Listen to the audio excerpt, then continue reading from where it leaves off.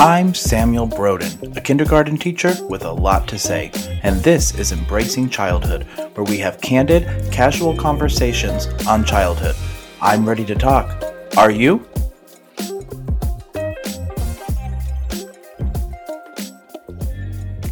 Hello, everyone. Oh my gosh. I am so very excited to be back again for another brand new episode of Embracing Childhood, the podcast where we have candid and casual conversations on childhood. First of all, I want to start by saying, yes, I know it's been a while. It's been a few weeks, maybe a little bit more, since we gave you guys a new episode, but we are all settled. We've moved. Everything is set. We're all ready to go. And we're back. Very, very exciting. Today is a fun day. I'm actually recording 2 episodes today. So this is the first one, although I guess you couldn't really tell either way.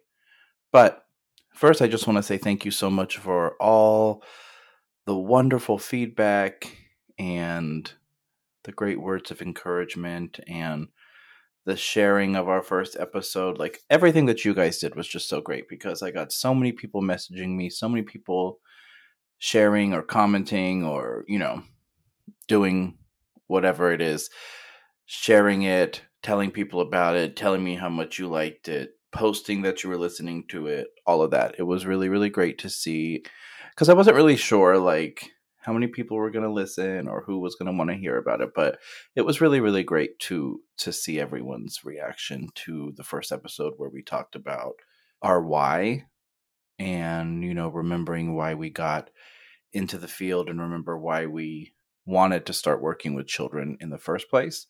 And I think that was a really great way to start off our little podcast journey, because I think it's really important to kind of take that quiet time to think sometimes about, hey, let me look back and let me remember the reasoning why I started doing this. And, hopefully that'll kind of add a little bit more passion into the work that we do. That sometimes it can be easy to lose that excitement and that passion doing this work for quite a long time. So that's one of the reasons that we're here. And I was really, really excited to see all the positive feedback from the very first episode. So on today's episode, we are going to be talking about a very exciting topic, something that I'm really excited to kind of dive into, and something that I'm even more excited to hear from you guys what it's about for you, how you feel about it, and really your thoughts and how you use this in your own practice. So today we're going to be talking about child-led learning. Now, this is something that we've been hearing, I guess, a little bit more about, in the last few years, as the field is kind of slowly, keyword, slowly changing, slowly kind of shifting our viewpoint from that kind of typical preschool type curriculum and environment where, the activities are teacher directed, the activities are teacher led, and moving more towards something that is more centered around the child, and where the children are more in charge of their learning and of their time that they spend with us. So I think that when we hear the phrase child-led learning or child-directed learning, child-directed play, whatever form you're hearing it in, I think that a lot of times what people think when they hear that is, oh my God, so basically you just have a classroom where the kids run crazy and they tell you what they're going to do and they don't listen, all of that, right? And I think that that's probably the biggest myth around what child-directed learning or child-led play is.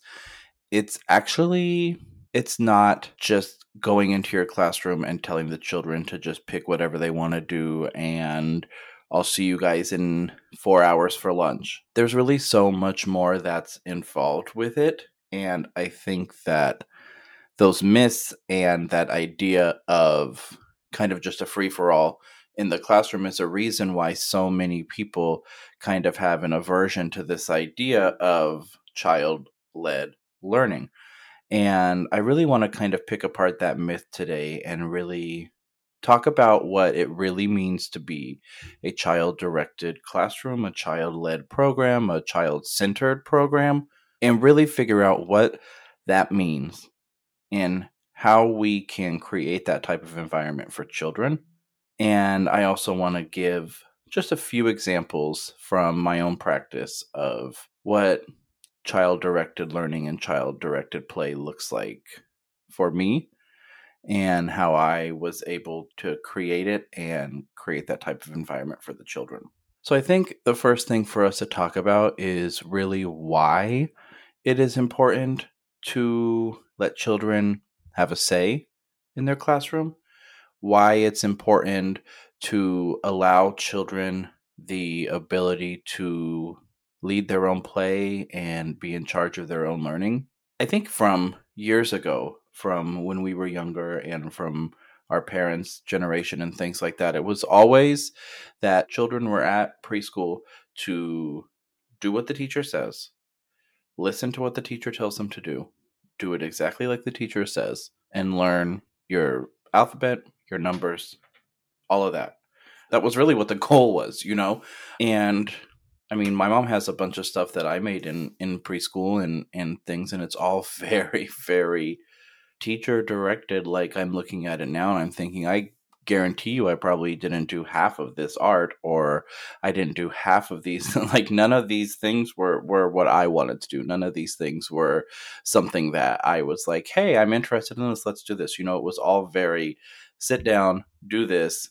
Here's this art. It's supposed to look like this. Here's this whatever. It's supposed to look like this. Here's this worksheet. It's supposed to look like this. All of that.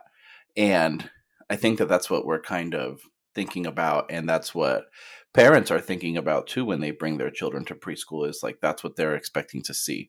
But that's not the best way for children to learn, especially these young children who are 2, 3, 4, 5, even 6.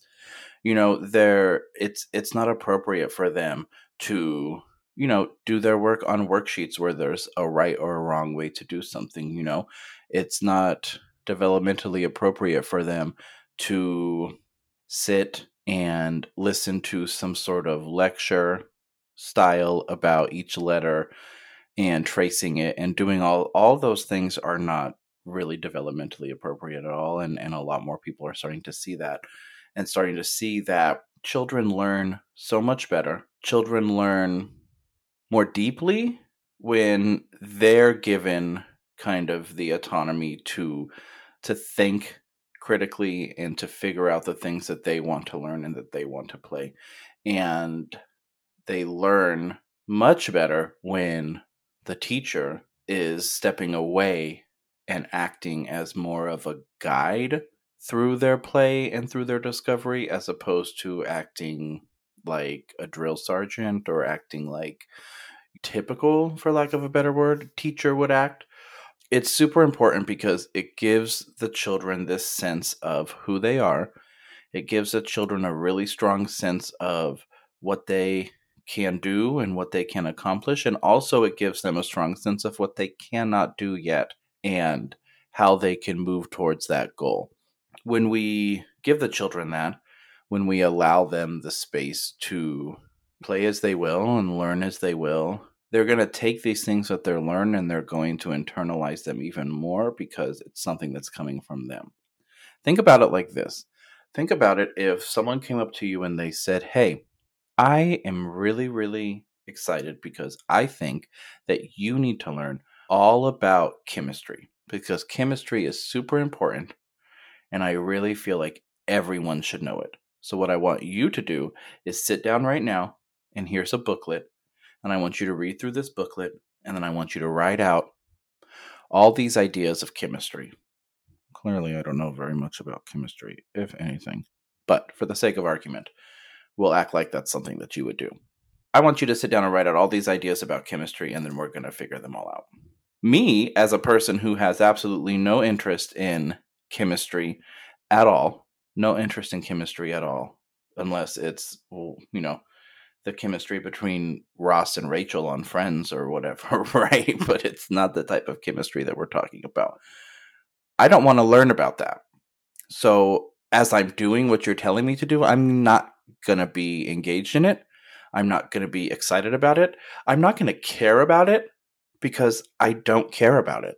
It's not something that I feel like I need to learn, and it's not something that I feel like I want to learn. So while I may remember a couple of the ideas that you had me read about in chemistry, it's not sticking with me, and it doesn't mean anything to me. Now, if someone were to come up to me and say, hey, I really want you to go back to school, but I want you to really think about what it is that you want to learn. What is it that you have always wanted to learn more about, know more about, whatever it is, right? And I'll say something like sign language. That's always been a hidden away passion of mine that I've wanted to learn about, right? So let's say that. And they say, okay, cool. Here's 10 sign language courses. Go at it at your own pace, figure out how it works for you, and do it. I'm going to be much more engaged in that because it's something that I'm interested in and it's something that I want to learn. And that's the same type of thing that we're talking about when we talk about that idea of child-led learning and what that looks like, you know? So as opposed to taking a theme of the week or of the month, right, which is something I'm sure we've all done. This month we're talking about community helpers. Right? And so then you have all these pre-planned activities of like, here's what the fireman does, and here's what the mechanic does, and here's what the grocery clerk does, and all these types of things, right? Which is fine, which is great. Those are things that are fun to learn about, and you can really take that and enhance those type of activities. But think of it this way. Instead of that, instead of being given a book written by a bunch of people that you don't know, a bunch of people that don't know you, a bunch of people that don't know your children. Instead of taking a curriculum book of that and following it word for word and saying exactly what it tells you to say, you know those curriculum books I'm talking about where it literally has like a script for you to read from and say things to the children. Instead of doing that, let's work on listening to what our children are saying when they're talking to each other. Let's listen to what our children are saying when they're talking to us about the things that they're interested in, about the things that they're talking about and thinking about and seeing. And let's take those ideas and mold them into the activities and the provocations that we set out for the children. That's a huge piece of it. That's a huge piece of it, and it's a huge way that I was able to do it. And let's say I hear the children and they're talking about baby animals, right? So they're talking about, oh, my dog just had puppies. Okay. And they go on this whole kind of conversation about puppies and baby animals. And, oh my gosh, I went here and I saw the baby animals. And then I went to the farm and I saw this. And then I went to here and I saw this. And so then I hear them talking about that. I'm not involved in that conversation. I'm not bringing up that conversation. I'm not interrupting that conversation. You know, I'm just listening to it. And as I'm listening to it, I'm thinking to myself, like, man, they sound really, really interested in baby animals. Okay, so I'm going to take that and I'm going to say to them later, hey, I have an idea for something that would be fun for us to do. I heard you guys talking about baby animals, puppies, and whatever. And I think it would be really cool if we did a little bit of an experiment where let's get some eggs and let's see if we can raise our own baby animals. And we can talk through what that means. So they say yes, they say yay, amazing, amazing, let's do it, of course, because they love that. So then that becomes a 2, 3, 4, 5 month experience for them where they're learning so much. They're learning about life cycles, they're learning about the circle of life. They're learning about how animals take care of their offspring. They're learning about connections between how humans take care of their offspring, all of that. And all of those things that they're learning in this natural and organic way because they thought about it. And it's something that they are interested in. And so they're going to be even more engaged in it, as opposed to me saying like, oh, well, sorry about that. I hear that you guys are really into baby animals right now, but we're talking about community helpers, so that's going to have to wait, and you're going to need to sit down, and we're going to need to sit here and talk about how amazing the police officers are in our neighborhood. Which, by the way, that's a whole other conversation that we'll have. Side note about how to speak to children about the way that the world is right now in relation to community helpers. That'll be another podcast. Anyways, they're going to learn so much more when they're learning it that way. So it's not so much about just kind of letting them run free, which is also a good thing, but that's not what it's all about. It's really about that listening and that observation piece that we do as teachers. When we're sitting there and we're listening to them talk and we're bringing up ideas with them based on what we've heard them say. And that's a really important piece to remember, is that it wasn't that I heard them talking about baby animals and then I decided in my head that we were going to raise a baby chick. And then I just told them that's what we were going to do. It was that I listened to them and I heard them say that they were interested in baby animals. I thought of the idea in my head and then I brought it to them so that we could have a discussion around what that would look like, and we could decide collectively as a group if that's something that we wanted to do. Because I don't feel like it's my place as their guide to tell them exactly what it is that they're going to be doing in their classroom. It's about having that conversation, and it's about creating a collaborative relationship between me and the children to create this type of classroom that we want to have. So when we look at this idea of child-led learning and, having children kind of take the lead in what they're learning about and in what they're playing, I think a huge piece of that is that conversation piece, and is that idea surrounding this collaborative effort, and how it's not my classroom, it's their classroom. Because as we know, turnover can be an issue in this field. And so when the teacher leaves the classroom and the children are left there, it's their classroom. So whether I'm there or not, whether you're there or not, it's their classroom. And they need to kind of have this sort of idea of, this is a space that we're in charge of. This is a space that is ours, and we're going to work together to create it in the way that we want it to be. So for me, that's a huge part of this idea, is listening to them and then collaborating with them to create these provocations and experiences that they're going to be having. It's not so much about, okay, guys, go do whatever you want. It's really about helping them navigate all the things that they want to learn and giving them the opportunities to learn the things that they want to learn. So for me, we had the chick example, right? Which is something that we did actually. And if you follow us along at Honoring Childhood on Instagram, you'll see the progression of the chicks and the ducks that we hatched and that we raised. It was really, really a beautiful experience for the kids. And the ducks are still with us. We gave the chicks to a family, one of our families. They're fine. The ducks are fine. The kids are so connected to it, and it was a great experience. So we have that. And that's kind of one way that I use this idea in my own practice.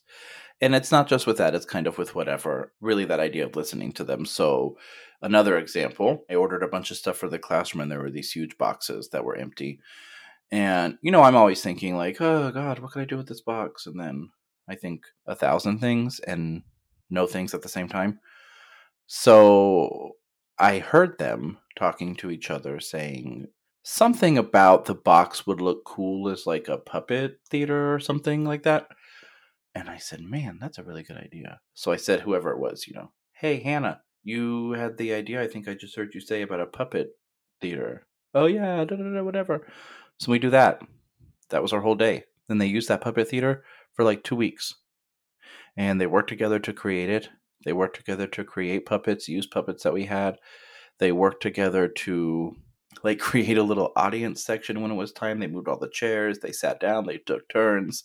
They collaborated with each other. They helped each other get new ideas for scripts and things like that, and stories that the puppets were going to be doing. And it was really great to see because they were so engaged and they were treating each other respectfully. They were collaborating positively, they were sharing with each other, and it was just a really great experience. Where, as if I had just created something out of the top of my head and told them, all right, everyone, sit down, this is what we're about to do, it probably wouldn't have been as successful because it's something that I'm pushing on them that I think they need to learn. They know what they need to learn, and they know what they want to learn. And we just need to be able to be there to give them that space. A big piece of this idea of child-directed learning is we have to be able to give the children our trust. We have to. If you cannot trust the children, then there is no way that this is going to work. We have to believe in their innate ability to know themselves. We need to believe in their ability to work together. Because if we can't, then this isn't going to be successful, because giving them that trust is a huge piece of it.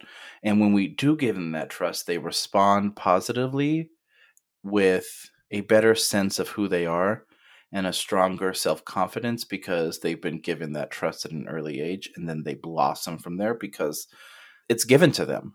And it's really a beautiful thing to see when you see children who are learning at their own pace, who are learning what they want to learn about, and who are engaged in the activities and the provocations that have come from their own thought process.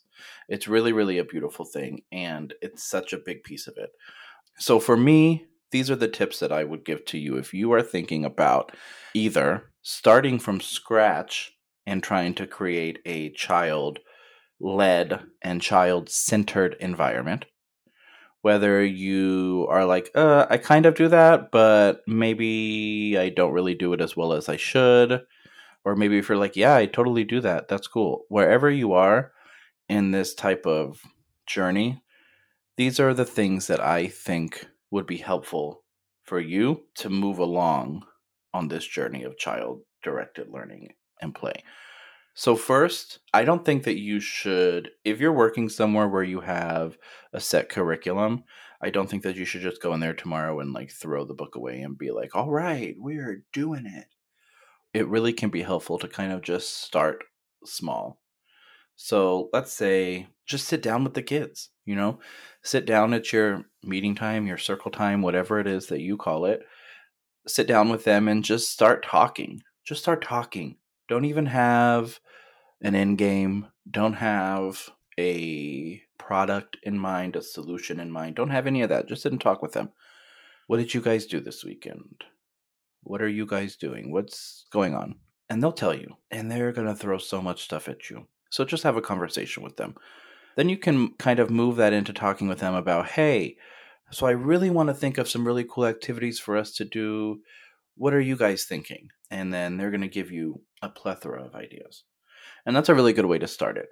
And that's a really good way, especially if the children are not really used to having this type of trust and freedom, it's a really good way to have them kind of go slowly into it. But it's really great. And then do it. Do those things that you guys talk about and involve them throughout the process. Involve them throughout it. So when you're doing the activity, sit with them and be like, all right, let's make a list of the things that we need to do this. Talk with them about that. All right, I wonder where I could get these things. Oh, Target, oh, Costco, whatever. Have those conversations with them. When you get the things, show it to them, talk about it. Involve them in every step of the process and work in that collaborative way, and that's a really good way to start that out. For me, what it looks like in my classrooms, it really just looks like the children moving around the room and participating in whatever activity or experience or provocation that they would like, sharing with each other, sharing with me, and really just having that collaborative conversational experience with them. Honestly, I can't even tell you how long it's been since the children have done an activity that was only my idea, that they had nothing to do with, that they weren't involved in. Literally everything that we do is something that came from them. And sometimes I have to add my kind of adult brain to it a little bit to help push it, but honestly I try not to. I really try to stay away as much as I can from their actual experience and the actual things that they're getting out of it, and I just kind of take that observational kind of watcher type of role. It's funny though, because as I'm saying all this now, yesterday I went on Facebook, and you guys know that those Facebook memories can be either a blessing or a curse, darling, a curse. Most of the time it's that, I feel like, right? Because it'll show you something of like, oh, here's a post from 7 years ago, and it's you and some awful ex that you had, and you thought it was like the best thing ever, and you're like, God, that is embarrassing, right? Delete that. So yesterday I went on Facebook and I had a memory from me from I don't even know how long ago. And it was an activity that I had done with a class of mine.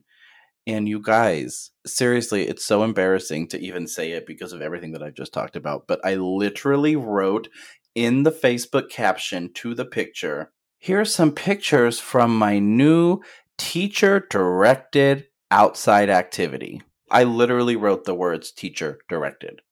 And when I read it yesterday, I was like, oh my God, I'm so embarrassed for myself. But that's the whole point, is like this is all a journey, right? I should find a picture. I should find a picture of my very first classroom and post it on the pod, because ooh, girl, it was wow. I'll just say that. It was very overwhelming and it was just too much happening. Too much happening. Bright colors everywhere. Like super overstimulating. Like, I don't even understand how the children like were in there for a whole day. But that's what's great about what we do, guys, is that we learn as we go, and we learn new things about how children learn, and we work through it, and we see things that don't work, and we see things that do work, and we meld our philosophy to fit that. So if you're feeling like, oh, I'm not doing any of this, that's fine, because we all start at our own pace. We're all on our own journey, and we're all here together to support each other and to work through this journey. Because at the end of the day, what we want is for the children to have the most positive experience and the most positive environment that they can have. We want somewhere where they're going to feel safe. We want somewhere where they're going to feel supported. We want somewhere where they feel like they can discover who they are with no judgments, with nothing. We want them to feel like they have a space with us where they can trust and they can feel good about themselves and good about who they are, and somewhere that we can help them and help instill in them these ideas that will help them to be more productive and positive adults. A lot of the things that we didn't have when we were younger. So that's really what the goal is, and that's what we're all here for. And I think that's really great that we can create this community with each other, talking through our struggles, talking through these things, laughing about it, and helping each other to figure out kind of how we can move into a more positive space for these children. So that's a little bit about child-directed learning. And I think it's a really good topic to have. I'm not going to keep talking your ear off because y'all already know I can do that. We're not going to do that. But I do want to keep talking to you guys about this. I want to hear about your programs. I want to hear about your classrooms. Are you child-directed? Are you teacher-directed like I was? Are you a mix of both? Are you neither? Are you something else? How does it work where you are? And how do you want it to work? And how can we all support you? And how can we support each other through this process? I would love to hear more about it. I would love to talk with you more about it. If you want to come on the pod and talk about it with me, I would love to do that too. I want everyone to come on. I want everyone to talk about it. I want us to really, really create this strong community of guides for these children. It's really, really important to me. So please make sure, if you're not already following us on Instagram, follow us. Make sure that you're following at Honoring Childhood. Make sure that you're following us at Embracing Childhood Podcast as well. You can share, DM, tag, any of those, and we'd love to hear from you guys. I did have an idea of something that I was thinking would be cool to add on to our pods. And I was thinking if we created some sort of a reflection journal, or like some sort of journal that we can use together each time that we listen and each time that we talk about the podcast, and we can jot down ideas and share with each other. So I don't know, maybe even something that you can use as a guide to go on past each episode. Like, okay, today was child-directed learning. Let's look at the journal. Here's some ideas to do. Let's try it out. Maybe something like that. Let me know what you think. I'll post this up on the pod, on the Instagram. Let us know what you think. Connect with us. Let's talk. Let's talk about children. Let's talk about child-directed learning. Let's talk about play. Let's talk about all these things. So yeah, follow us, send us a DM, send us a comment, share, tag us, all of that. Let's really work to build this community up. I really think it's a beautiful thing, and I'm really, really excited to get that with you guys. So thank you for listening. Thank you so much. Make sure that you subscribe wherever you're listening right now. Apple Podcasts, Spotify, Stitcher, SoundCloud, wherever it is that you're listening, make sure that you subscribe so you get notifications when we post new pods. And thank you so much for all your support. Thank you for reaching out. Thank you for starting the conversation. I love it. I love getting to know you guys. I love getting to know what you're doing in your programs. It really is the highlight of my day and really a huge reason why I do this. So please reach out to us. And next episode, we will be talking about creating a kind environment in your classroom and what it means to create a kind environment. It's going to be a really, really beautiful conversation, and I'm really excited for it. So stay tuned for that. And thanks so much. Bye, guys.